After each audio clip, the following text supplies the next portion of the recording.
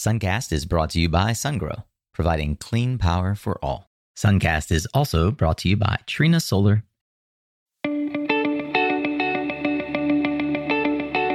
Hey there, Solar Warriors. I'm Nico Johnson, and this is Suncast. Each week, I pull back the veil on the life and business insights of clean tech entrepreneurs building the most noble and impactful companies of our time. I hope what you learn from this conversation is a catalyst for your own growth. So thanks for tuning in, and welcome to our tribe.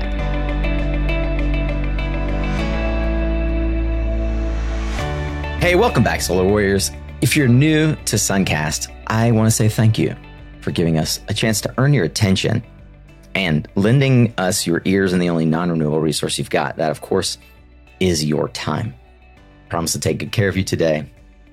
And I want to introduce you to someone I think you're going to learn a lot from. Today's entrepreneur has over 20 years experience in the energy industry, including engineering, product design, management, consulting.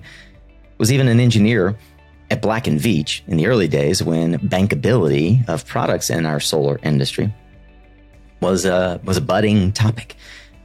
While at Black & Veatch, Yezin Taha quickly discovered some major pain points related to land use and the core project structure requirements in the solar industry, and as a result left to form Nevados Engineering and bridge that gap. And the gap between Yezin and I was bridged with a former Suncast guest and solar industry luminary, Mr. Jenya Medbury. I want to thank Jenya for helping connect us. He's, of course, now recently joined Nevados, and I've been looking forward to this interview. I think that you, as well, are going to learn a lot about how this company came together, but also the journey of this solar warrior. I hope that you are subscribed to the Suncast podcast on whatever platform it is that you choose to listen through.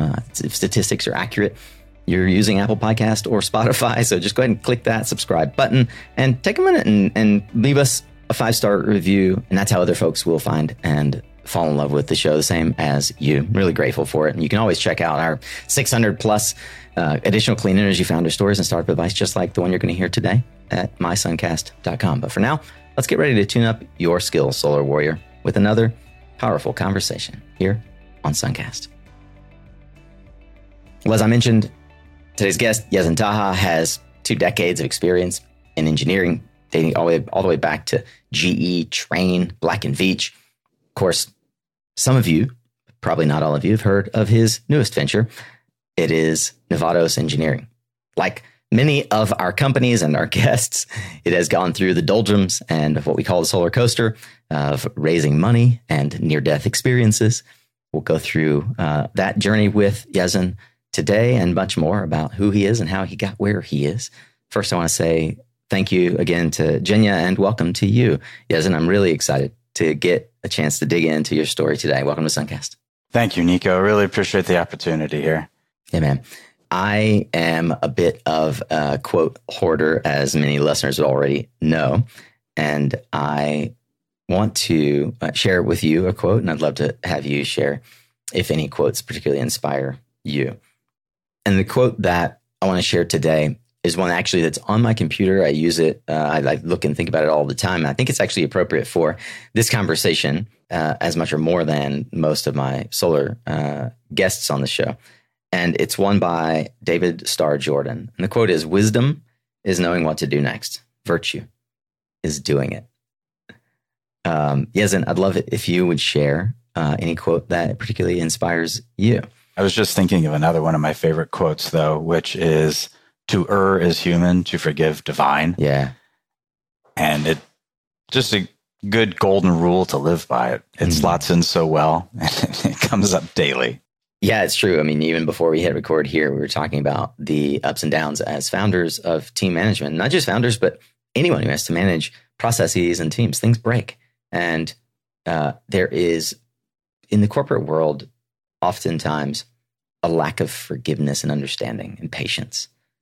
So I think that's one of those quotes that could really, the halls of many corporate offices would benefit from having it pasted around the corners. Agreed. We didn't record it, but I'd love to. I think it's fun to let's kick the conversation off here, because I think it's also a part of just the human lived experience. Most of our listeners in some way are senior executives and founders or leaders in companies. And I asked Yezin off camera before we started recording, I say, hey, man, how do you handle working with processes that break and team members that do things repeatedly that maybe don't measure up to the standard, or you've set a standard and 2, 3, maybe even 4 times it gets kind of under delivery? How do you address it? So Yezin, I would invite you to share what the mentor coaching that you gave me, just generally talking about how you think about it as a leader in your own company. Yeah, thanks. That was a interesting conversation. A little more to add to it possibly here. People inherently want to do their best. They want to do the right thing. They want to be successful and show how good they can be. And if things are not going right, then there's a reason for it. There's a lot more than what's on the surface. And spending time working through the process, actually sitting down and talking with the person or the people, the team, to figure out what the process flow should be, any issues that you might not be aware of. Getting that all floated to the surface is what's going to improve the process for everyone and reduce or eliminate those kinds of mistakes. But whenever mistakes come up too, I mean, they're showing that there's something else there. There's something to learn, something to figure out. And it's important to spend the time to figure out, get to the bottom of what it is and figure out how to make it better. And so a question to follow up that I have for you is this the kind of thing that can be handled simply over a memo or an email? Or specifically, as a leader trying to root out sort of a root cause, how far down the rabbit hole do you go? We all sort of want to live in this world where we believe we can express our desire. Obviously, 3, 4 times something not getting done the way you want it means that there's as you point out, there's a break in the process. I think where the rubber meets the road is people are asking themselves, should I have to sit down and walk through one piece by piece this specific thing? Or is there something I'm missing as a tool for management to help my team get back on track without me needing to really just pause what I'm doing and go sit down with them? Yeah. All right. A bunch of things come to mind here and probably a rehash of that quote. Yep. So when issues come up, addressing them right away is the most important thing. If you let them fester, you get upset, the other person doesn't know what's going on. There's just a lot of confusion that grows from it. Weekly one-on-ones are a great way to get through those things, but not avoiding conflict is also a great way to get through them. And actually having good, solid conflict management in place is learning to have conflict and accept it and know that it's an okay thing to have and that it means that you're voicing concerns or issues and working towards a goal that hopefully everybody's going to be better off with. So yeah, you can't sweep it under the rug. You got to address it as soon as you can and then accept that you will be able to come up with a better solution. And if you accept that, you will get where you want to be. Something that I try to live by, and I don't always live according to this edict that I really want, like a tattoo that says which is assume positive intent. I feel like so often in life we can get consciously or unconsciously lost in our observance of how our own imperfections, which we aren't necessarily always conscious about or aware of, are reflected in the broken processes in our companies. And then we get angry at most times ourselves because we see them being reflected in people not measuring up to a standard that we've set. And if you operate from the perspective of assuming positive intent, like you said from the very beginning, that people generally want to do good, to err is human, to forgive is divine. These are more than just famous quotes. They're principles to live by. They're values for a company. And it ties back to something we'll talk about later, which is company culture. I really love that we started the conversation this way. I find that most people don't really know why. We're getting ready to go to one of the biggest trade shows in the industry, and the kind of the most the banal thing that folks get roped into is either at the trade show or even at a Christmas party or some other weekend event. Someone inevitably, invariably, because this is our human condition, wants to tie your self-worth and your sort of personal image to what it is that you do for a professional living. So Right, like the question is always, so what do you do for a living, or what do you do, or what they say when they ask what do you do is not like, are you into motorcycles? It's like, how do you make a living? Somehow that's at least our US culture. So I like to start out with a question around defining the problem set that you believe is the sort of underlying hedgehog concept that your professional career is oriented around. And I will posit to you and everyone else listening that if you think about why you're doing what you're doing in this way, then you'll never lack a solid answer in that networking moment again, where someone says, so what do you do? Introduce, instead of your company or how you make money, introduce the problems that you solve, because the goal is to have someone say to you, tell me more, right? Actually, to lean in and want to know more about what you're doing, rather than like be thinking about their next question or the next person they're going to walk over to. So, Yezin, how do you describe the problem that you created Nevados to solve? Sure. This is an interesting topic. I don't know if people are able to see, but when you think of a business, stretch your arms out as wide as you can. That's your business. And then your idea is this tiny little sliver in the middle. Idea almost doesn't matter. Like, you're building a business when you start something like Nevados or, all the other amazing businesses out there. To build a business and to make it operate, you need, for the way we look at it at Nevados, you need your core values. We have 3 core values. There's transparency, partnership, and leadership. And those 3 things are what we run the business on. This goes for employees, it goes for suppliers, and it goes for customers. And I say that in that order too, because everything starts internally. You have to make sure that, with your team, with the employees, with everybody you work with on a regular basis. And then when you start to make your product, you have to have a strong relationship with your suppliers, and ultimately it flows down to your customers.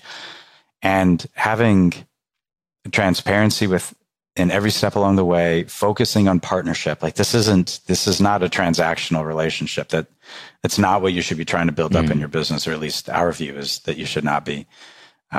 This is a partnership where you're trying to work together to create the best thing that you can as a group. Yeah. For something like we're doing in Nevados, bringing the industry into non-flat terrain and really pioneering the movement of solar tracking from flatland to non-flat terrain, we have to be leaders in it. And that takes leadership within the organization to figure out what we need to do, what we need to learn and develop, getting our suppliers to make the parts to operate in a regime where they hadn't ever had to operate before, and then working with our customers to make sure we know how to get the right land, how to think about things coming up to design, financing, construction, and then operation of the system. So leadership is it's the final piece there, but it's also probably the most important in the end.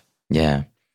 So if I can paraphrase the macro problem that I understand, and feel free to correct me on this, is the age that you and I sort of grew up in the solar industry, of perfect postage stamp, flat land for these wonderful, tracking solar arrays or fixed tilt, is a dwindling asset. And therefore we increasingly, through lots of reasons, NIMBYism, even political regime shifts, notably in Europe and other places where they have less land, arable land to depend on, solar is facing a real constraint and being pushed into areas where the terrain does not necessarily accommodate the asset the way it once we once sort of thought about it from a development perspective. Is that accurate? 100%. Okay. So with that in mind, please introduce us to Nevados, the company that you've created, and why this company is going to solve the problem that we've just enunciated. Sure. I'll give a quick backstory, how we got here. So I worked at Black & Veatch for about 3 years, from 2010 to 2013. And while I was there, I was doing construction monitoring on projects across the U.S. and South Africa, bankability studies on all the major tracker manufacturers that were operating at the time. And then also production estimates for those projects. So really seeing all the major inputs and then these projects being put into the ground in real time. What I learned from what was in the industry, there are a lot of great products out there. There are phenomenal people working to create, what our competitors or other portions of the business, the industry are putting out. But there is this mindset of flat land, and you do solar on flat land. And that was the concept. That's what everybody followed. And that's where I saw a lot of problems coming in. We had multiple lines on construction schedules that we could have gotten rid of. Some of those other people were working on already. This is back when we were running copper cables from module to module, clamping them on, and then clamping them to a grounding rod, which was pounded into the ground right next to one of the foundations, which is a grounding rod. Like, why are we doing all this extra work? Well, those things got eliminated. Like, the industry did a great job. A lot of great minds saw that and said, no, we're going to change this and do it more efficiently. But there's that one pervasive issue of grading. And, again, back in this time period, we're shutting down I-5 due to dust storms from solar power plants being, the ground being graded for these solar power plants.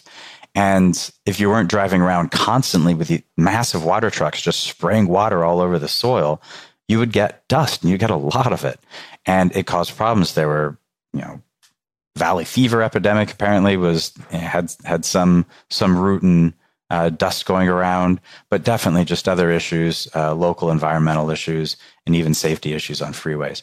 So it just had to stop. And there were a lot of measures put in place, and it really was, the issues were taken care of for the most part. But we still had the problem of grading, the cost, the environmental damage, and then the issues with operations and maintenance of these power plants once you tear off that topsoil. So I saw this in construction monitoring on, projects all around the world. By the way, if you remember that time period, that's when Hurricane Sandy hit the East Coast, and there were projects in New Jersey that got mired for months. They just couldn't do anything with them. They were stuck. There was so much environmental damage because they had graded, they had ripped off all the grass, and it was just a mud pit, and you couldn't get heavy equipment to go through. So I saw that, and I thought, there's got to be a better way to do this. And my approach was to go after a tracker. I thought it was a niche market at the beginning, but eventually, it's become the market. It's really the only market pretty much the only market that exists now. And that is an all-terrain tracker. And it was focused on these flexible U-joints and integrating those to every bearing assembly. And that was how we first approached the market. After a little while, I realized we don't need those parts. We can actually use flexure joints and bring a much lower cost part that all of a sudden became cost competitive on flat land. So we approached this as, let's figure out a solution for, this niche market. And then we figured out how to expand out of that to the entire market. Got it. But that's the history of it. And, that's what we decided to go after. I do want to point out the entire industry had started on flat land. So your software, all of your construction techniques, every single thing that you do to build a solar power plant at the beginning was all flat land based. So when we started Nevados, we had to come up with a new structure, new control systems, new software, new approaches to design and construction. There were just myriad steps to get through, and then you had to prove it to everybody who was going to look at it. So getting everywhere from the customers to the banks. So it was a big lift to get this idea filled out, adjusted from what we were doing, and then created as the future for the industry. Do you know what the economic impacts are of these dust storms or runoff, or the potential economic impact? It's hard for me to put a number to that. Those were a long time ago, but the issue hasn't gone away. What we're seeing now, talking with customers or other people we meet at conferences, what we're hearing a lot of now are the number of protests at permitting hearings that people are dealing with. I was talking to someone a while back that leased land from a farmer, and the farmer found out that they were going to grade his land, and he said no. And he got all of his friends in the area together, and they went and they protested at the permit hearing, and they shut down any ability to grade that land that he had just leased out.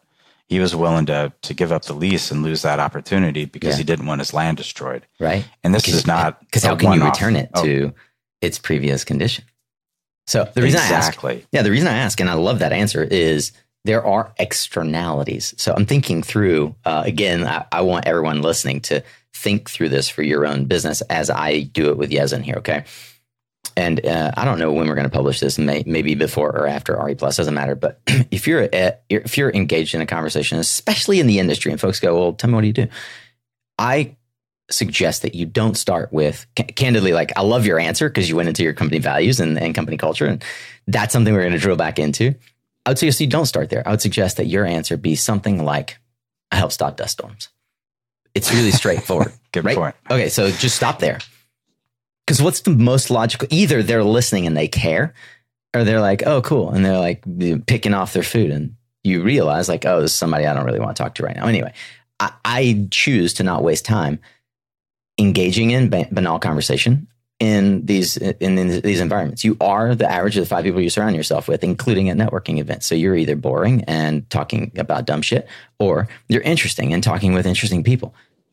So come up with a hook, right? Just like a good YouTube video. Or, so it could be one of like something like this. Let's just assume it's a $3 billion problem, right? Because we've done the math and we know that on average, the number of projects being shut down because of protests and the number of projects getting fines because of runoff, blah, blah, blah, is a $3 billion project. Then your answer is, I help save the solar industry $3 billion by cleaning up its dirtiest little secret. I mean, that's pretty good. You know, what do we do? When you're looking at project costs, it's anywhere from 0 to 10%. So we cut out, up to 10% of your project costs by addressing solar's dirty little secret. Perfect. I love it. So I think I like that. I would challenge you to like sit back with Jenya and your team, your marketing team, and say, how can we take this thing and turn it into something that we all say at RE Plus, right? This is how we answer the question. Because the goal is to have them say, oh, tell me more. And then you have like a subset of answers that you give, depending on if this is an engineer. Like it really, your business development team, your sales team has to have this thing in mind, because otherwise they'll start talking about how like wonderful our engineering is and like how we've developed this all-terrain tracker, and like people are going to go, okay, cool. How's that different from ATI, or how's that different from what NextTracker's doing? Immediately they're on the defense. But everybody can get on board. I see where you're getting at. There's actually, I wasn't quite, I don't think I gave the best answer there. That's either. Fine. This isn't, and it's not a test either. This is actually like, through your answer, I'm helping you and the listener explore, what does it mean to use the words, the positioning in every conversation to engage the biggest audience possible, to come along as allies to this mission, which is we as an industry have to address the fact that people don't like that we're taking up arable land for this thing that sits there for 30 years. And yes, it produces income, but it doesn't produce food. So are we talking about agrivoltaics? And if not, push that thing out of my town and into the far reaches. And I don't care how much it costs you to interconnect it at the best like local point. I care that it's not in my backyard, and I care that it's not taking up my almond orchard, right? Or almonds. Are you hearing about a lot of this too? The pushback on grading and usage of land. Absolutely, protests for grading, protests for land use, protests for. And a lot of it, candidly, which we've talked about on the show, is driven. It's driven behind the scenes by the fossil industry lobbying these small towns and saying, you don't really want this, and here's why you don't want it. And they give them all the talking points. Now, it's not true everywhere, but there are really smart people in rural towns who really understand what they want that land use for over the next 50, 100 years, not over the next 5 to 10 years, right? So I encourage you and everyone else listening to think about how you present the business, not so much as a widget, but there is a macro problem that needs to be solved. And we are addressing it the same way others are, but we've got some differences. But let's like the thing you want to do as a good communicator is get people on board first with the idea that needs to be solved. And then you can start introducing ways that you're trying to solve it that they may or may not align on, but they can be curious about, right? Yeah. The way we usually say it is we eliminate grading on on your solar power plant projects. You know, gets a point across, but yeah, we cut out up to 10% of your costs by eliminating solar's dirty little secret. Yeah. There's a pretty slick way of putting it. Right. Because some people don't care that you eliminate grading. They're not even going to ask you how or why. They're like, that almost satisfies them. They're like, okay, grading, that's boring. I don't want to talk about that. Right. You could be a construction company. They don't know. Right. Mm-hmm. But if you introduce something that's compelling, that hooks them. All right. So the question I have for you now is, I've mentioned already, ATI, Next Tracker, already tried to solve this. Lion, the company I worked for 3 years, already tried to solve this. What solutions exist today, and how are you addressing sort of being different? Yeah, so there are a number of solutions on the market today. We're not the only tracker company out there. We're not the only people trying to address rolling terrain now. The solutions that we see, though, have a lot of drawbacks. I mean, grading, we already talked about that. You destroy the land.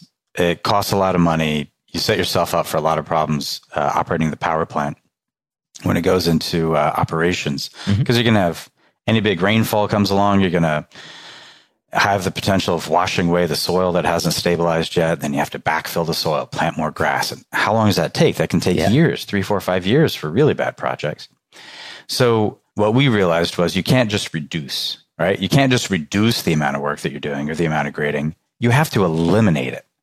And there are no products on the market other than Nevados's that can fully eliminate grading on projects. Well, for the equipment, you still have your roads. You got to navigate the site, but for the equipment, we're really we're really your option.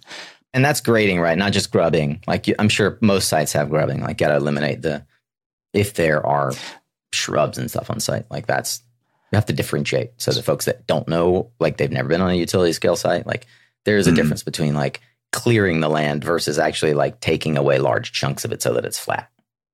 Yes, exactly. That's a good point. The grubbing piece, take off top little bit of soil, but you leave your root structure.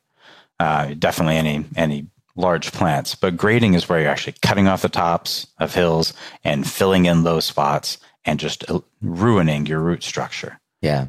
It is, I've never said this before. It didn't really occur to me, but it's the equivalent in the solar industry of like how the mining industry just takes mountaintops away, right? Hate to say it, that's our dirty secret.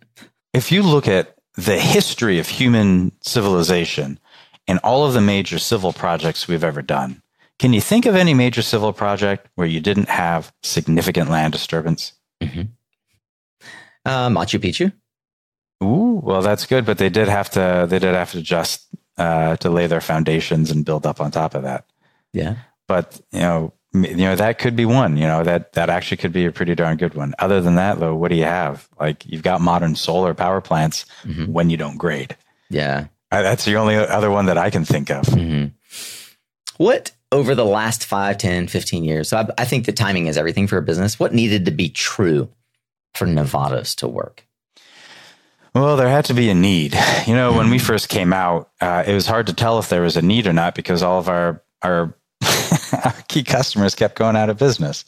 We partnered up with Sun Edison. They saw a real big need for what we were doing. They were very interested in it, and then they went out of business. Then we started working with SunPower really tightly. They were very interested in the all-terrain aspect of our product. And things were looking good. And then all of a sudden, SunPower shut down its utility scale operations, and a number of other portions sold off, like it broke the company up. It's still a strong company today, but it's different than what it was when we were talking with them about utilities. And then we had a couple other partners. I'm not going to say any more names, but things just wouldn't grow. And it wasn't so much, I think, that there wasn't a need. It was just that we just had hit these massive industry headwinds of, first off, who's Nevados, who's Yezin, how much money do you have? Yeah. Those weren't real strong stories to tell at the beginning.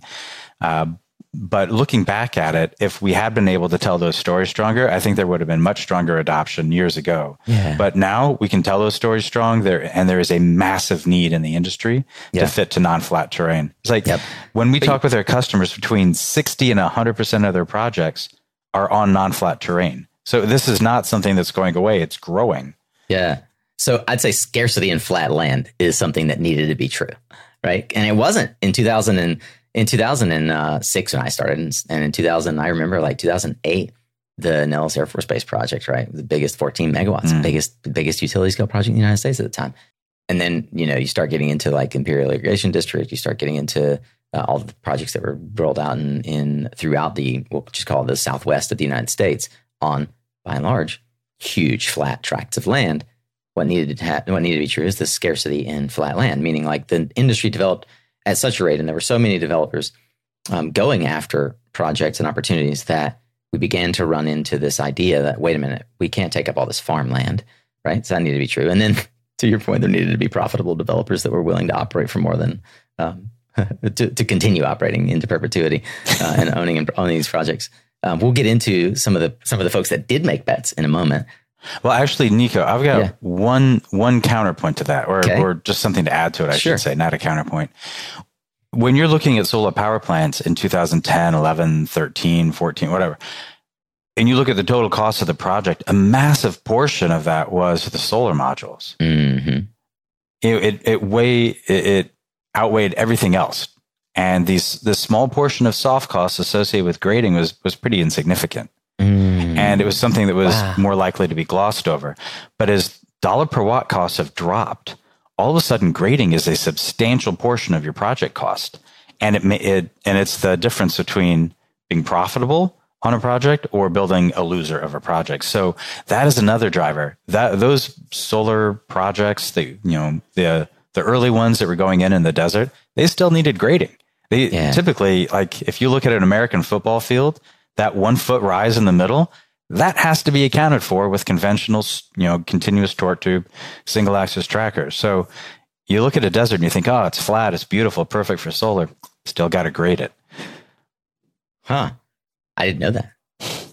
I mean, I knew like in concept, but I sort of figured that, and I bet a lot of folks did, that a lot of those early projects did sort of look for the sites that had we'll call it the least amount of grading, but virtually no grading. But you're right. You drive through the desert and get out and walk around, and it's not perfectly flat. So what you add is what needed to be true was that the soft costs, like grading, needed to become a measurable component, i.e. a larger portion of the total cost as a result of the industry driving down equipment costs in modules and even structures. Mm-hmm. Right. Okay. So we've talked a lot about sort of the product technology background. Still, it's hard to build a business. So can you talk to me a bit about some of the proof points that suggest that Nevados, which has survived as many companies have, the doldrums and the sort of death throes of startup world? What were some of the funding milestones or accomplishments of the last 2 to 5 years that suggest you are on the path now? That the folks are paying. Why are folks paying attention to you? That's a really good question. The last few years here have really changed a lot for Nevados. We incorporated in 2014. First 5-6 years were really difficult. There's just no other way to put it. It was very hard to grow. This is back when hardware clean tech was anathema to most investors. No one wanted to put money into us, like solar racking systems. Is that a frame? What is that? Good luck. It was really hard to raise. We ended up getting government grants, and that's the government grants are why we're here and alive today. Without them, we would have been, Tell me about that. So you got some Sunshot grants. Who decided that was the route to go, and how much were you able to raise in that non-dilutive funding? Sure. So it was the only way we saw of being able to bring in any significant money, and we needed it to even raise money from angel investors.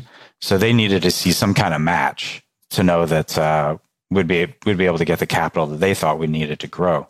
So we raised a bit of money just from friends and family, my parents, my brother, my co-founder's family, and we were able to build our first prototype. It was clunky. It was a mess. We did it up at Fry Vineyards up in Ukiah area, totally. California. I think it's still there. And the fries were amazing. Like we wouldn't have been able to do it without them. They were critical in us getting our prototype in the ground. Well, we used that as part of our application for a Sunshot grant.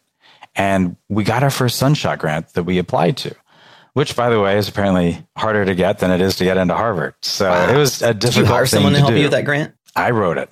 No way. I was pretty passionate about this. When you want to do it, you're going to do it. So we got the grant, and that started us moving. It's a very difficult way to run a business with very little funding and operating on grants. So it's not like it was a walk in the park at all. But we got another DOE Sunshot grant, or CETO as they're called now. It was, and then we also got a California Energy Commission grant, and that's how we operated the business. There were some ups and downs. How many people did that fund? Oh, I think we got up around 5 or 6. Okay. Yeah, it got us up around 5 or 6 people, some contractors as well. And it kind of waxed and waned for a while. So the company grew up around about 6, and then we got smaller, grew up again to about 3 or 4, and then got smaller. We ended up at 2. So 3 years ago, there were 2 of us. I don't think most people realize that. There were 2 people at Nevados 3 years ago. And then just by a funny twist of fate, one of our competitors, Omco, who's also supplied, and they're also friends, like we think very highly of Omco, they introduced us to D.E. Shaw.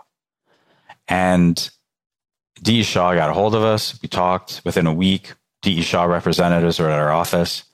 And then weeks later, we had our first contract with them, and then another contract, and then another contract. And that's when we took off. Without D.E. Shaw, we were almost done. Honestly, we were right up at the end. For folks who don't know, I'm going to put in perspective here. D.E. Shaw Renewable Investments, DESRI as we call it in the industry, has the 3rd largest portfolio of solar projects in the United States.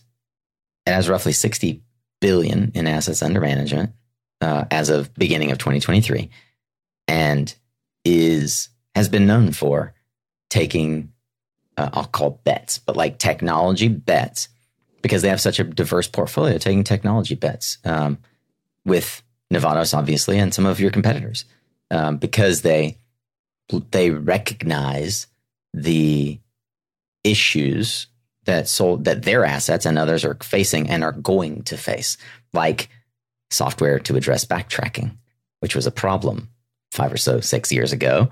They introduced into their portfolio, a relatively young company at that time. And it seems like grading is a problem they probably were encountering as well. I mean, kudos to D.E. Shaw. I don't know why I've never had anybody from DESRI on the show. I should do that. I should fix that. But that's cool. And how interesting that Omco made that introduction, which goes to show you just how small the solar industry still is. I mean, it really is still a family where we care more about like helping people survive and solve these problems than like putting our competitors out of business when that opportunity arises. Like certainly someone at Omco could have recognized like this might be, this might be a huge lift for Nevados. I'm eternally grateful to the folks at Omco. A lot of great people working over there. Wow, that's amazing. Up until the point where you had to dwindle back down to 2, how much more or less ballpark had you raised in capital? And I'm guessing this is like prior to DESRI. This is prior to like really product market fit and getting to the point where you had customers and orders, right? How much did you raise? Sure. Yeah, we raised right around $3 million in government grants, and I think we were at $1 million in seed funding. Yeah, and how much in seed? We did bring in $1 million. We ultimately had $1.5 million in seed funding before we did a Series A, but that third seed funding round was right before we did our Series A. And then our Series A, I see what companies raise for their seed rounds, and they're raising 2, 5, 10 million, 20 million in their seed rounds. Our Series A was $4 million. Yeah, we've raised no more money since. By the way, what year was that? 3 years ago. Oh yeah, 2020. Yeah. Did you see? So I'm recently watching PV Case as an example. 100 million Series B. Like, what are the numbers that? Yeah, right. That's the right response. Bug-eyed, right? Like, what? The series 100 million is like what we were seeing as a Series D in 2020, 2019, right? Not a Series B. Omnidian a year and a half ago with a 33 million, I think. Raptor Maps with like a 70 million Series B. It's crazy. the numbers. So kudos to you also and to your team for right sizing your valuation, right sizing your opportunity for investors at 4 million Series A and not needing to raise money after that. Yeah. Yeah, we're profitable. This quarter, we're going to be profitable for the lifetime of the company. That's amazing. Congratulations. All right. Let's see. Hang on. I want to see if I've got, I think it's, that's not the right one. That's the one. Yeah. Oh man. I sometimes play around with this little sound pad. That's amazing. I'll have to remember which one is the crowd cheering. It's yellow. That's fantastic, man. Kudos. Who led the Series A? That was D.E. Shaw. We were trying to find someone else so that they didn't have to be involved. But ultimately, that made the most sense. They've been incredibly supportive of us this entire way. They hold our feet to the fire to make sure we perform. They push us to do better, and they tell us when things aren't acceptable. And through that, we've grown tremendously. I credit a lot of our why we are where we are today, D.E. Shaw's guidance. And well, we're going to get into growing tremendously because you've done a lot of that in your young life. I'm going to take us a little side trip here, and then we're going to get into your background. We've covered a lot of ground here in the 30 or 40 minutes we've already had. So I'm going to ask folks to just stick around because the story gets better. But if you just wanted to learn about Nevados, like, we'll probably come back to some company culture stuff. We'll probably come back around to some of the other elements of like how he chose his team. But I'm going to dig into some of Yezin, your background here. Tell me about a time when you were faced with what I'm going to call an ultimatum. You were forced to kind of make a career decision or path that, upon reflection, really put you on the path that you're on today. Sure. I think there's one that just stands out clearly, and it's a treasure map to a motorcycle hidden in the mountains of northern India. Quick backstory of why that's important. In 2009, early 2009, I think it was February 25th, I crushed my right ankle skiing, and it was bad. It was incredibly bad. Wow. My surgeon didn't think it was going to survive. She was expecting amputation. She thought it was done. And we weren't going to know for a while because it takes a long time for bone to die. So it was not a good place to be. Somehow I magically forgot about it. And then 8 months later, I remembered and realized this is my 8-month anniversary, and I still have my leg. Yeah. So it didn't end there, though. Doing something like that is not an easy thing to recover from. And over the course of the next, 5 years, over the entire period, I had 5 different surgeries. I had to learn how to walk again on that darn leg 5 different times. Man. And it changed the way I thought about what I wanted to do in my life and gave a sense of urgency to doing things now. I'd always wanted to be an entrepreneur. I'd always wanted to start my own business. I'd tried a few times back when I lived in South Carolina. And, now at this point I was living in San Francisco and I dove into it again. So, doing custom motorcycle builds on crutches as I, just try to learn how to start a business, doing energy efficiency consulting. And none of it really stuck. Like it was neat. It was kind of fun, but it wasn't ultimately what I wanted to do. Once I was able to sit in an office chair for more than 5 minutes, I started looking for work and I took a role with Black & Veatch. And when I was at Black & Veatch, I really credit Black & Veatch for helping me move up in my professional career and, getting to a point where I could start something like Nevados. Yeah. And it was at Black & Veatch where I really learned about bankability on trackers and really learned the solar space. But I couldn't stay at Black & Veatch, and I knew I had to leave, and I wanted to celebrate still having both my legs. And I was trying to figure out how to get the gumption to go out and quit, to resign from Black & Veatch, from this office that I loved working with. Yeah, golden handcuffs in a way. And I was talking with a friend of mine, Brett, and I talked with him a lot about this, and I think he was starting to get a little tired of me. And he said, look, if you quit tomorrow, I'll give you a treasure map to a motorcycle hidden in the mountains of northern India. If you don't, I won't. So I got a treasure map to the motorcycle hidden in the mountains of northern India.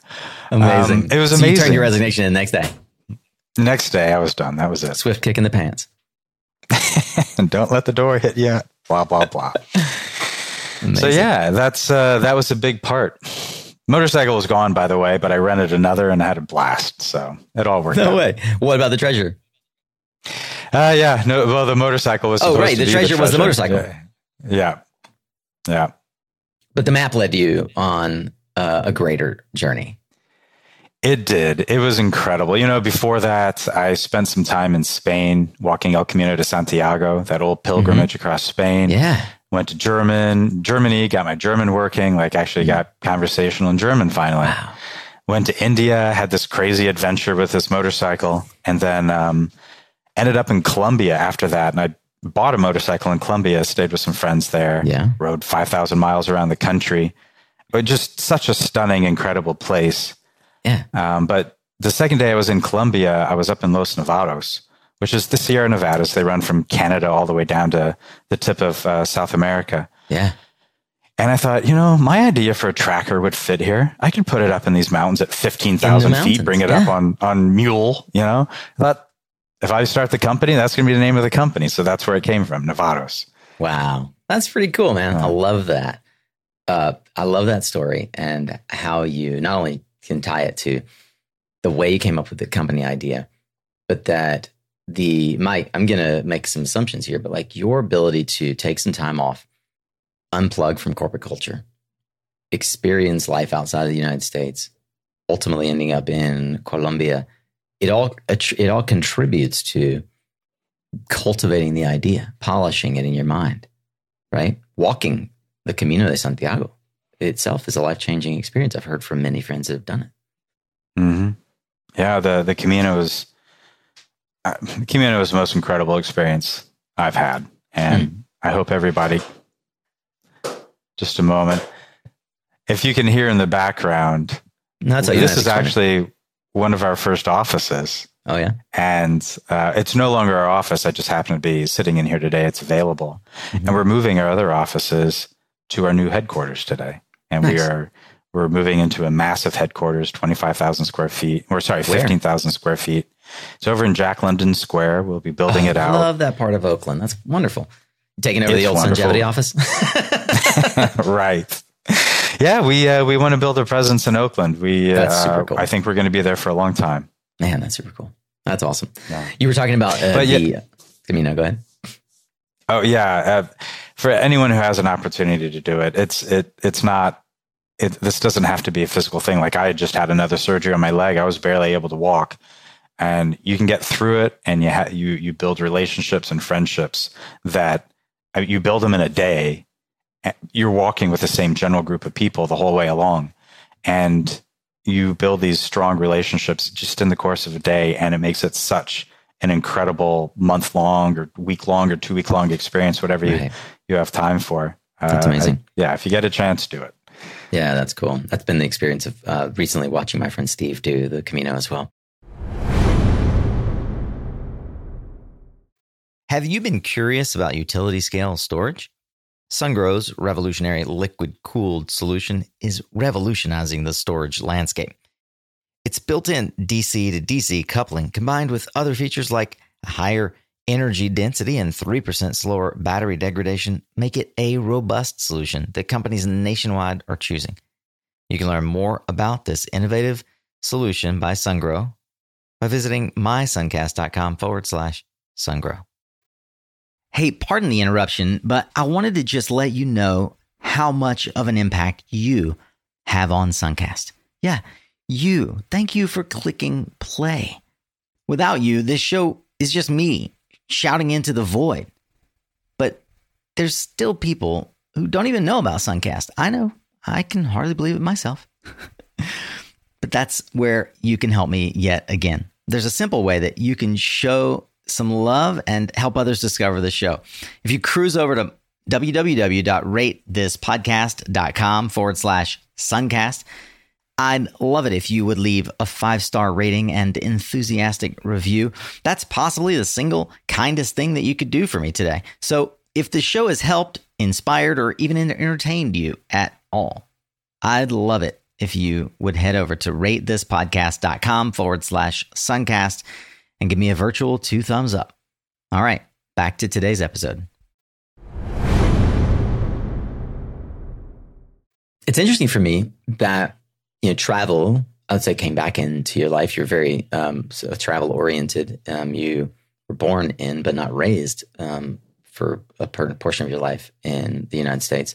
Talk to me about where you grew up and how you grew up. Talk about your family. Obviously, with a name like Yezin Taha, there's a story. I want to hear it. Kind of tell me about your mom and dad, where you grew up, and even what was was it a nuclear family, and how did travel factor into your lived experience as a child? Yeah. Wow. Yeah. I'll see if I can dive into that. Get me back on track if I go off. I will. By the way, my full name in the U.S. is Yezin Eugene Taha. I don't think there's ever going to be another Yezin Eugene Taha ever to exist on the face of the earth. It's a pretty odd combination of names. I love it. Yeah. So my father he was born in Jordan, and he came to the U.S. when he was 18, go to Manchester College. My mom's from Anderson, Indiana, and she went to Manchester College too. Obviously, that's where they met. And it was senior year, and my dad had seen my mom around, asked her if he could buy her a cup of coffee. And 5 months later, they got married. Still married today, and living not too far away. They're over in Champaign, Illinois. So, I have two siblings. My brother came along. My sister came along. I was born in 1977, January, during the blizzard of 77 in Maryland, and just outside of DC, Silver Springs area. I have one memory there. When I was 9 months old, some people say it can't be true. I remember it pretty clearly. And then we left, and that was it. We moved to Jordan, and we lived in Jordan for a few years. My father was teaching at Yarmouk University in economics. He got a PhD from Duke, and we moved to Jordan, and they offered him the deanship there, and he realized, wanted to be outside of Jordan. He wanted to go explore and see other things. So he turned it down, and he took a role with the Arab Monetary Fund in Abu Dhabi. So we then moved to Abu Dhabi. So my brother, my sister, and I all had English accents when we were kids. Like, that's what we grew up speaking. Yeah. Like, I spelled color COLOUR, and it took me a long time to switch to OR. But we lived there for 5 years. We'd been in Jordan for a few before that. And, ultimately, we came back to Indiana, which is where my mom's family's from. And we lived there for a long time. And then, 3 years in Indiana, and then moved to Illinois. And we settled in Normal, Illinois. Normal. You did not? You Normal. grew up in Normal? I grew up in Normal, Illinois. Yeah, Bloom Norm. I bet you were a totally normal kid in Normal, Illinois. Oh, yeah. Fit right in. Yezin Taha. I love Normal. Ended up going to school in Champaign at UIUC there. Yeah. Graduated college, went to work at GE in Greenville, South Carolina. Yeah. Beautiful area, beautiful people. But I felt like I was pigeonholed in engineering there, and I wanted to get a little further out. I wanted to get closer to the customers. So I ended up taking a role with... You went to University of Illinois, or Champaign-Urbana, which is known for engineering, and you got a mechanical engineering degree, correct? Correct. I think that's pertinent, harking back to you writing the grant application for a tracker grant to DOE. Mechanical engineer, folks. All right. Key role. So you got this job in Greenville with GE, which most people would say, dude, you nailed it, right? Yeah, it was neat. It was great work, incredibly interesting. I worked in the black arts of heat transfer and secondary flows in these massive gas turbine engines that we use for power generation, which, in parlance is brown power. Like, I work in green power now, and that would be considered brown power typically. Yeah. So the work is incredible. The product is absolutely amazing and so incredibly complex.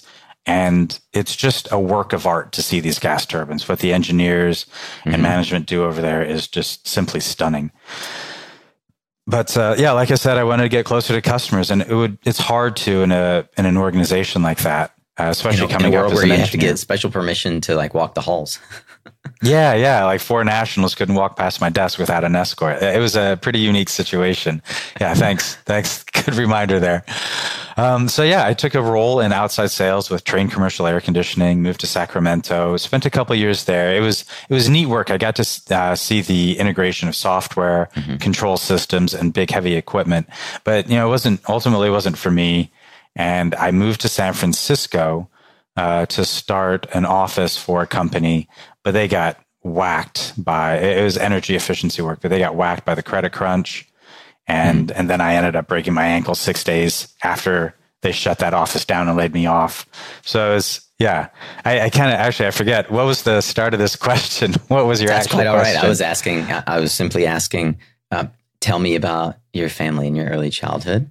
And you, no, but I've had enough conversations with you. I know where you're going with this, but one thing I want to do as a fun fact for anybody that might be listening to this, because they want to go work at Nevados, you should include this in like team and like corporate trivia.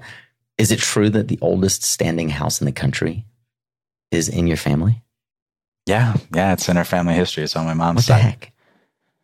Yeah. And the oldest brick house in Indiana is in our family, the Gilmore House there. So the Gilmore House in Indiana. And what's the house that's the oldest standing house in the country? We can fact check this. That's Fairbanks. Fairbanks House. You can fact check this if you want. You'll find for more, suntimberframes.com has a whole thing on the Fairbanks House. I don't think I told you about this, but our first commercial sale was to, I'm not going to say his name. I don't know if he wants to be out in public, but someone with that last name, Fairbanks, ends up being a distant cousin of ours. And they had they'd made their way to California via Canada long time ago, and they came down into California. So he was our first sale as a company was to a distant relative. Wow. And how far back does your wife's family go? Oh, Mayflower. Yeah. What? That's literally the first time I've ever heard anybody say that. Yeah. They came back. Second time now, but when you told me your wife's family goes back to the Mayflower. That's amazing. All right. So we're going to jump from the Mayflower back to working at Trane and realizing after 5 months, this isn't working. Right. Or was it the injury that precipitated this not working? No, the injury came after. It just, it didn't feel right. It was challenging. I don't want to say anything bad about them, but it wasn't a place that I wanted to be. And it was, after 2 years I left. I'm glad I left. It was a forced exit, first time I've ever been fired in my life. And I'm very glad that it happened. You got fired. You didn't tell me that. Oh yeah, I was fired. I was fired. This is the good stuff. Nobody wants to talk about when they fell on their face. Oh my God, yeah, that was a rough one. It was a financial disaster for me. It was just overall a very bad move. Yeah, late 20s into early 30s. Yeah, while I was in SAC. Okay. Yeah, I had my 30th birthday in Sacramento. Awesome. That's exactly where I would celebrate my 30th. Well, how did you overcome this sort of financial disaster and I would assume sort of confidence crusher of being fired at Trane? Yeah, it was rough. You rely on friends and family, and you got to get yourself through it. I'm really big into exercise. I love to stay in shape. I was doing a lot of cycling, so I just spent a lot of time on the bike, mountain biking, road biking, and just trying to enjoy the outdoors during that period. It was tough then to get a role. The job market, it was an odd job market, and I did end up getting a role. This was end of 2008. Did end up getting a role with this other company, GSH Group, but it didn't last long before they were shut down, and then I got hurt. So that process, it didn't end really, because I look at losing my job there. Then the brief stint at GSH Group was great, but then it went away. Then I got hurt. It was about a 2-year stretch. It was pretty depressing. It was hard, and it was hellish. Yeah. And I thought I was getting out of that. I took the role with Black & Veatch, and things started to improve for me personally. I got out of debt. And my brother picked up a bit of my debt for me, which was incredibly gracious. It was incredibly helpful. Yeah, incredibly gracious. And I was getting back out of debt, and I was, starting a career at Black and Veatch, but I knew that I just couldn't do it. I knew that I had to do my own thing. And I left and I put myself right back into it again. And 5 more years of, I understand why most startups fail. Like, it's not an easy thing. You have to find the right team. You have to, you have to be able to get a hold of funding and be successful with your projects and get people to want to buy your equipment or your product or service. Whatever. This is not an easy thing to do. But I think kind of having that background, that difficult background, and learning to get through it. My parents talk about perseverance. They ran a restaurant in Bloomington, Illinois for 20 years. No way. And you really need some strength to run a restaurant in a small town. And they did. And they were successful. Family business? Oh yeah. I started working there when I was 14. I remember riding my bicycle to the office, or not the office. What am I saying? To the restaurant, pulling a lawnmower behind the whole way, miles. No way. Just to go mow the yard there, because it was one of the things I did.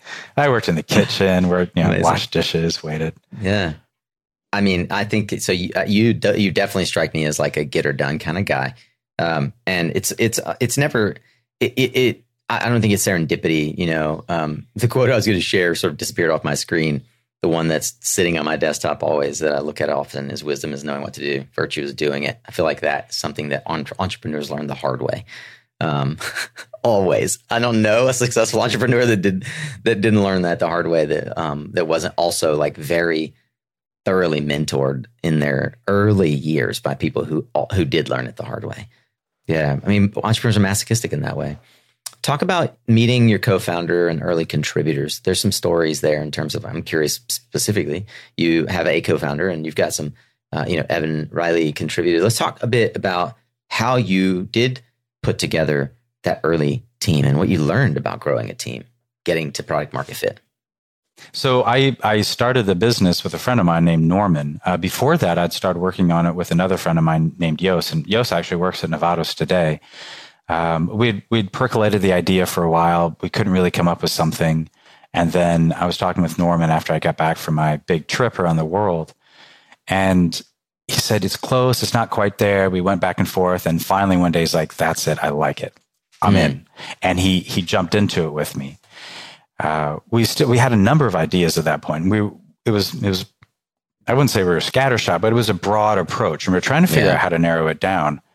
And I'd worked with Evan Riley. I'm sure a lot of people listening to this know Evan. Evan. Evan's he's quite a character, amazing human being. I worked with him at Black and Veatch, and we got to be friends there. And he was a mentor for me, in a way, when he was at Cypress Creek, because he had gone to Cypress Creek after that. And he had insights to the industry, and I was bouncing these ideas back and forth with him. And I still remember we were sitting in, I think it was Jackson Square. Yeah. It was in this tiny little coffee shop area between a couple buildings where there are these old gas lamps. I think they're some of the last gas lamps, public gas lamps in San Francisco, over in the North Beach area. And we're sitting there having coffee, and he's all slung up. He'd been hit by a taxi on his bicycle, and his fingers are bandaged. Like, he's just a mess at this point. Yeah. He's feeling pretty rough. And he said, you know what we need, Yezin? If you can eliminate the need for grading, that's what you should focus on. I'm like, perfect. That's one of our main things. We'll do it. And that was what got us moving.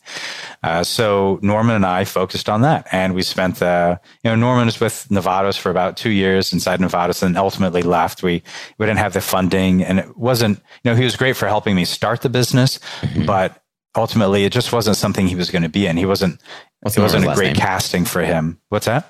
Norman's last name? Xiao. Xiao. Okay, got it. So yeah, he's in Holland now. He was born in China, moved to the US, to LA when he was young. And then I met him through another friend of mine. We got to be friends. I just spoke with him a couple of weeks ago. Yeah. So a question on my mind is, thank you for sharing that. And I actually need to get Evan on. I mean, it's so funny. Like all of our friends, sort of, they bounce around to, not bounce around, but they go around to these different companies, and ultimately you go, wait a minute, shoot, like there are too many good people at this company for me to interview them. Obviously, he's a co-founder over at White Pine, so I need to get Evan on the show. Just reminds me, Evan, if you're listening, and I still haven't reached out to you, don't take it the wrong way. I want you on the show. So a question I have as a founder, some people are thinking about is like, wait. What about this Yoast guy? He was like original sort of ideation guy. Did he get any equity in the company? How do you structure if you're okay with talking about it, how do you handle like a Yoast and a Norman who worked for a while in the company? Clearly, like the way these things get done is they get some sort of like compensation, some sort of equity. Can you talk about that? Yeah, definitely. I definitely can. For Yoast, he was long before we started the business, and we were talking about different ideas. This is back when we were thinking, he and I had an idea of field combine harvester type equipment.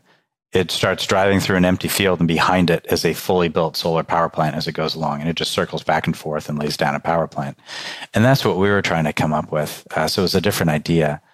Norman and I really honed in on what we're doing today. And that's, so Norman and I founded the company. We created the organization that it is. And, we each have a number of founder shares.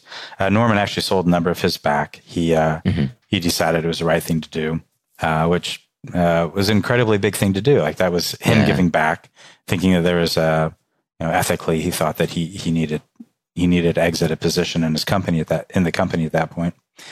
Yeah, as far as that goes, I think making sure you pick the right people to talk with and work with is incredibly important, especially that high level in the company. They need to have strong moral character.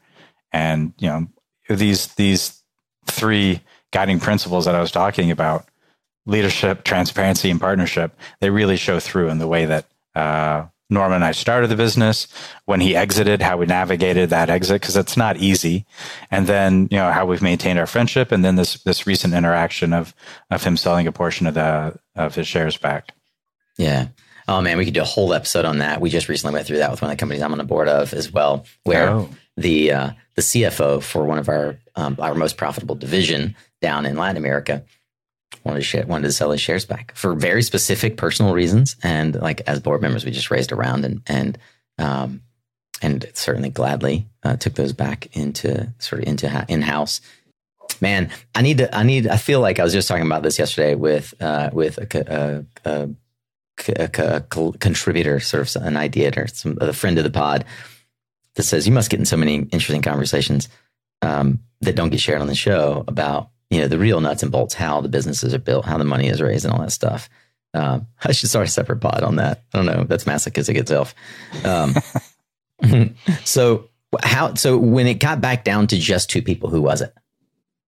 Nevados and myself. So Nevados is currently, he's running just 100 feet away. He's running a company on site, I guess. We're a scattered organization. Mm-hmm. We're a remote. Most all remote organizations. So when we do offsites, they're on site. So everybody can see. I know. I just did mine this week. That's great. I'll know exactly. Yeah. There you go. So he's doing an on-site here today. But he's the head of our engineering team. And Nevados and I sold our first two utility projects, 7 megawatt and 13 megawatt project, and we supplied those ourselves. And we had a third guy for a brief period. He was on controls, and then he left, and it was just Nevados and me. And we went through this. We got everything sourced, ordered, designed, every single piece that goes into one of these utility projects from an OEM standpoint. We did that, and then I was out there in the field commissioning the control systems, troubleshooting some issues that came up, and then we got the projects up and going. And by the way, can I tell you about the hurricane? Is that an okay thing to get into? Absolutely. Yeah, please. So we had our first two utility projects. We'd done some small commercial level projects before that. But our first two utility projects, there's a 7 megawatt in Sigurd, Utah, and then there's a 13 megawatt in Franklinton, Louisiana. And we got them in the ground. They were, I can't remember which one came online first. I think it was supposed to be the one in Louisiana. We were on day 1 of 3 days of capacity testing, and a hurricane came. It was Hurricane Ida. And it wasn't like direct eye wall over, but it was super close, and we had incredible winds at the site, and it went on for a very long period of time. This is our first utility project. with this first big customer that finally actually made an order from us, I was so scared. I mean, the anxiety, because all communication was gone. Everything was out. We had no cameras, no information coming from the site, and no one was on site. Like, you're not going to be out there in that. It was deadly. It was a crazy situation to be in. And it was a Desiree project, and I got a call from them not long. Like, they went down, and then that day when they saw it, they gave me a call and said, basically, we're sold. Our equipment was fine. I mean, it was up and running. Like, it could have been up and running that week. There were a lot of things that went on, like trees down and just like infrastructure issues. So it was a while before anything could be done, but like our equipment was fine. Like, Sweet. My God, what a relief. Talk about a dark night. You're like, wait, what's going to happen here? Yes. Dark night. Very good way to put it. A company is built on a great idea and timing and a product that works. Clearly, you've been able to accomplish those three things, but the heart of a company is people. It's not the idea. It's not the product that works, but it's people. Can you talk a bit about if you think about your business as a playing field, you choose your sport, you have to pick the early key players, and they are your leaders, and they help move the whole machine and create champions. Who are the key players that you needed to put on the field? It was just you and Nevados. You had this great successful project or two. You were able to raise a round of funding. Now you can afford to like breathe easy at night and actually start bringing people in again. So how many people does it take to run a company like this, and where'd you start? Yeah. So for a while there, it was just Nevados and me. It was just the two of us. And so we started to get along with our fundraising through Series A. As soon as we got Series A in, first we paid a lot of debts off. So we didn't have a lot of money to work with at that point. But that money that we had, we knew that we needed to apply it to a team. So we began to build the team. We needed more engineers. We needed more software support. And that's what we focused on. And the company began to grow as we got through those portions, and we needed sales support. We brought that in, supply chain. And we went out. We went out to hire. We interviewed a lot of people. This was, we were in COVID days at this point, really, for a lot of it. Yeah. So it was interview over a screen, just like we're doing right now for this podcast. It's hard to get to know people that way. You can do your best, but you're in front of a screen. It's until you're standing next to someone, it's really hard to really see all the body language and understand how you interact with them. But Nevados and I have a very similar mindset. We think of people the same way, and the value of people and how to interact with people the same way. So we were very lucky that we were together at that point, and we began to grow an incredible core team. And that team is now growing. We'll be, over 40 people by the end of the year here. Along the way, hired some of my friends. Like I have hired in friends who I know have good skills and I know get along with, and who I know that they have the values that the company needs. And then we also go out. Like we do our best to hire, open up requisitions and get a number of people applying, and then look through those people, interview the best ones. I want to ask you a very specific one. Pause for a minute. So not everyone listening is going to recognize names of people who really do stand on like head and shoulders above others in the industry as luminaries that have built really impressive shit. How in the heck do you get Jack Bennett as your president and COO? All right. So as we're growing, one of the biggest holes, because Norman has left at this point, I need a partner at the top level of the business. And that's a very hard thing to find. I've been looking around for years. I'd interviewed a number of people, and I was talking with Genya, and I know Genya, I'd known him for years at this point. And he said, you know what? You should talk to Jack Bennett. Now, Jack, for people who don't know, Jack is an amazing human being. Nico, I hope you get him on here someday. I think you're going to be blown away just listening to him talk and hear his story. But his recent story was he had been at SunPower, and he had hired in, and then just very quickly they moved him up, and then moved him up even further. He ended up being appointed Chief Strategy Officer, CSO, to figure out what's going on with SunPower, because he had discovered that it was in financial straits. And he restructured the company, cut down costs, spun out a bunch of different groups that became different businesses or were bought by other large businesses. And, SunPower, it's different than it is, different today than it was back then, but it's brought a lot to the industry. It really grew a lot of different areas of the industry. Jack bought one part, the O&M team, and it was losing money when he bought it. And when he left, not by his choice, about a year and a half ago, it was the largest O&M organization probably in the world for solar specific. It was making a lot of money and it was doing really well. This guy, Jack Bennett, is a very unique character, very unique human being. And to get to know him and to get to work with him is just a magical point in my life. So Jack came in as COO. I met him shortly after he left Nevados, and I just knew right away, like, I want to work with this guy. I want him on the team. So he wanted to figure some things out. I gave him space to explore what he wanted to do. And we started consulting for a while. And then eventually he's like, yes, you know what? Nevados is it. This is where I want to be. And I couldn't be happier. Jack has put this program in place at Nevados, this operating rhythm that he has cultivated over the years, over his entire career. And it's, replete with KPIs and KIs and regular meetings and just getting a process and understanding the team, going through Myers-Briggs personality tests, understanding who we are and trying to figure out how our skills match with someone else's skills to move the company forward the best we can and to make it a fun place to live, work. I've always loved working at Nevados. It's always been the best place I've ever worked, right?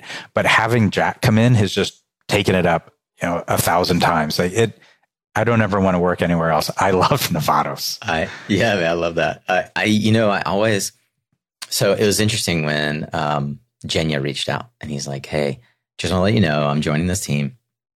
I started to look into it because I'd never heard of Nevados, and I'm not alone. And I was like, God darn it. It was one of those moments, like, it's good Southern slang. God darn it. Now, because I try not to interview like multiple people at a company.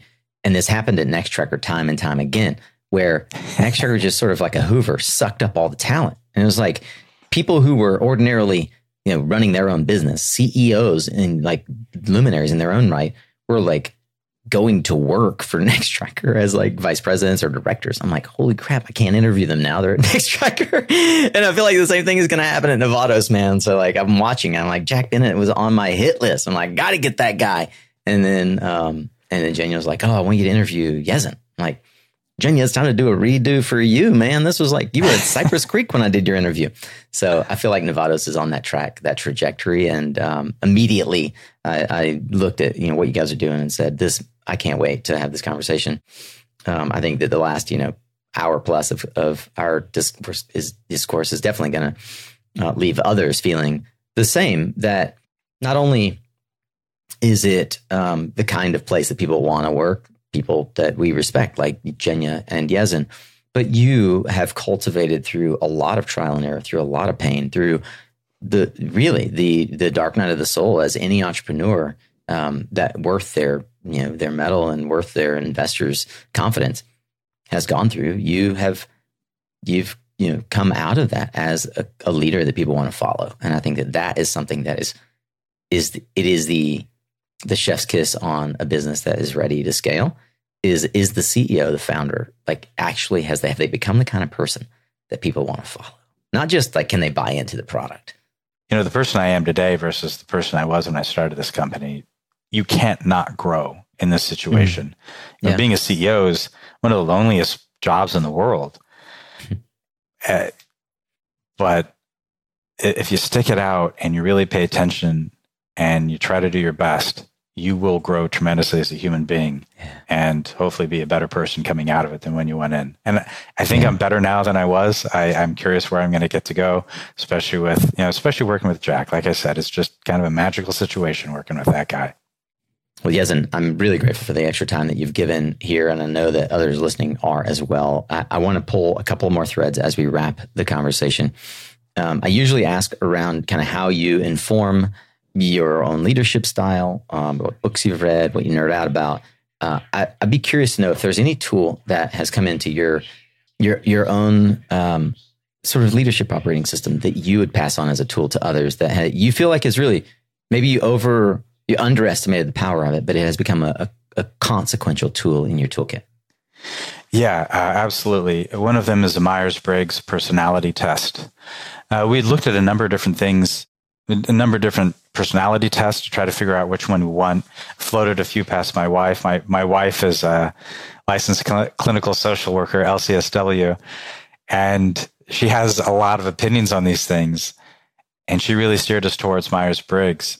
And the reason that we went towards Myers-Briggs is it tells you what you do well. Like there's no sense in focusing on what you do badly. You want to find what you do well, what other people do well, bring it together to grow the company and to make it a happier workplace. Just take care of problems. Like the way you take care of problems is focusing on what you're good at.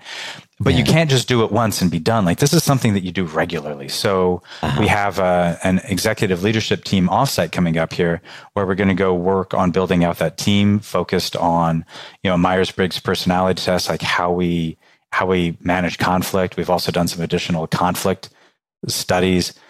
We all have to take these tests, and it's being driven by Jack.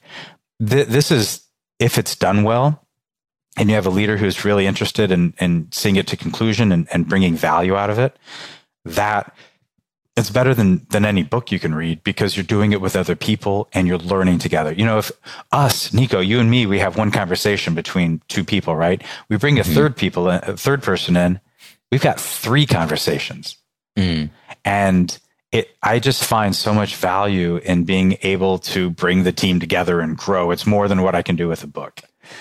So Nico, I know you often ask about books to read. It's a common question, and there's a lot of value in it. Like what really gets your interest and piques people's interest and what they want to explore. Yeah. For me, I think that this Myers-Briggs approach and growing the team and really exploring our personalities and how we work together is the most important thing for us to focus on as a company. That's amazing. And it comes back to like building the right kind of company culture. And it's something that actually I don't talk about enough here. I should do some, probably some solo episodes or maybe even definitely dig in this with Jack on the importance of understanding your team's styles. So there are a number of ways. You mentioned Myers-Briggs, which everyone really knows about. Like there's Enneagram, there's Colby A, there is DISC. The list goes on. I think Enneagram and DISC are the 2 that I gravitate towards. Colby A, if you're trying to figure out like co-founder situations and like early leadership teams. But Myers-Briggs is a go-to. It's a standard, and there's a reason for it. And I would encourage everyone, what Yezin is saying is not just something that applies to a 40-person team. It applies to a 4-person team. Understand how you communicate with one another by, these standardized tests exist for a reason. And no, they don't paint you into a corner, but they're meant to help be as tools to talk with one another and to understand one another.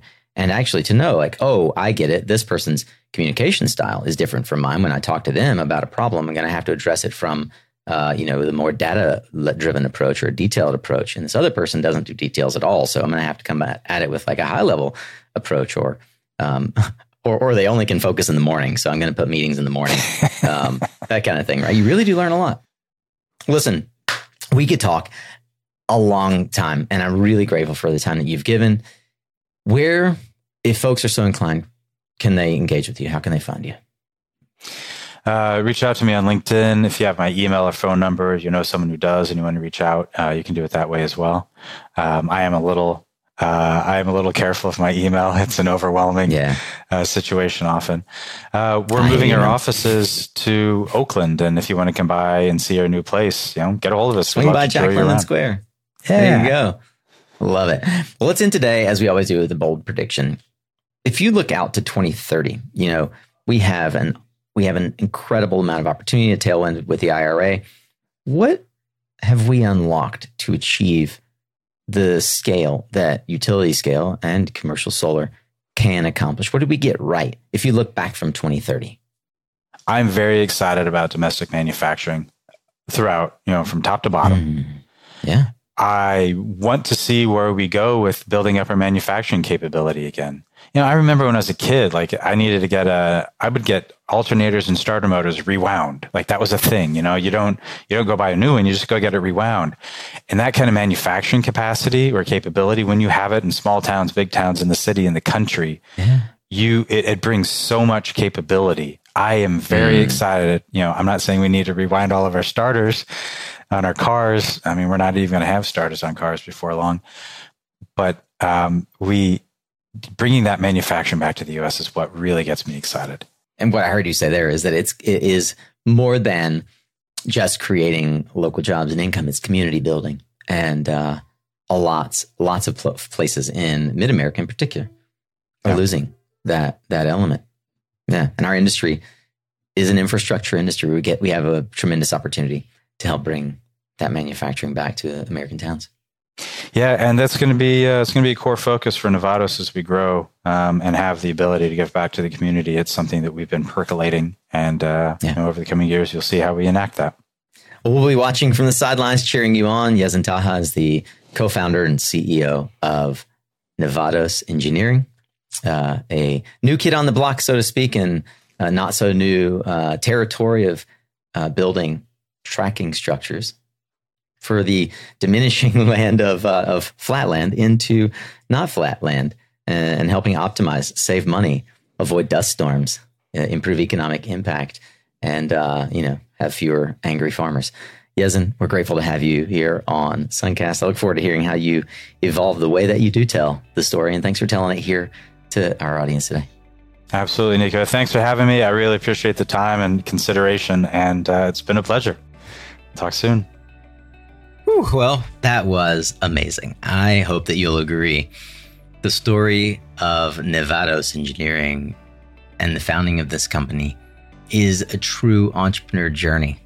Yezin, I'm so grateful for you taking the time to share from what has been a true solar coaster, if I ever heard one, from crushed leg to crushed spirits, hidden treasure in the Indian mountains, finding the meaning and purpose of your company, and ultimately tying it all back to your journey through South America and your journey to becoming an entrepreneur. This conversation with Yezin was one that really struck at me, a traveler, a digital nomad at heart, if you will. But also, I've worked in the utility scale industry and the tracker industry. I know just how hard it is to build the kind of business that they're building. And I'm really encouraged by the momentum that I see with Nevados and so many of the companies that you guys are all working on out there. Thank you for taking the time to give the only thing you won't get back, your only non-renewable resource, your time. And it's so valuable. I hope that you have felt like the last hour was worth your attention. If that is true, then number one, I ask you to subscribe to this show if you haven't already. Number two, before you even share it with someone else, which is a great gift, would you please leave us a rating and review? I read them every one, and they mean so much to me. We've, for 8 years, poured our heart into capturing the founders' stories and startup advice on the leading edge, on the front lines of the battle, the clean energy transition. And we want more people to get access to these stories. So that rating and review really does help others find the show just like you did. And then the third way, of course, is if you'd share it. That'd be a phenomenal gift to us as well. It's super easy if you want to just share bit.ly/share Suncast. /listen to Suncast. And then the easiest way to rate it is ratethispodcast.com/Suncast. All of our show notes for this and every other episode for you infinite learners out there are over at mysuncast.com, which is also where you'll find information that pertains to our upcoming events and our wonderful sponsors who help make sure this content receives its just attention in the world and that you don't have to pay a penny for it other than your time. Thank you to our sponsors who always help make sure this shows up on time and in your inbox. You can learn more about them and how you could partner with us to reach thousands of solar warriors and clean tech champions just like they do at mysuncast.com/sponsor. Remember, you are what you listen to. Thanks again for showing up, Solar Warrior. It's half the battle.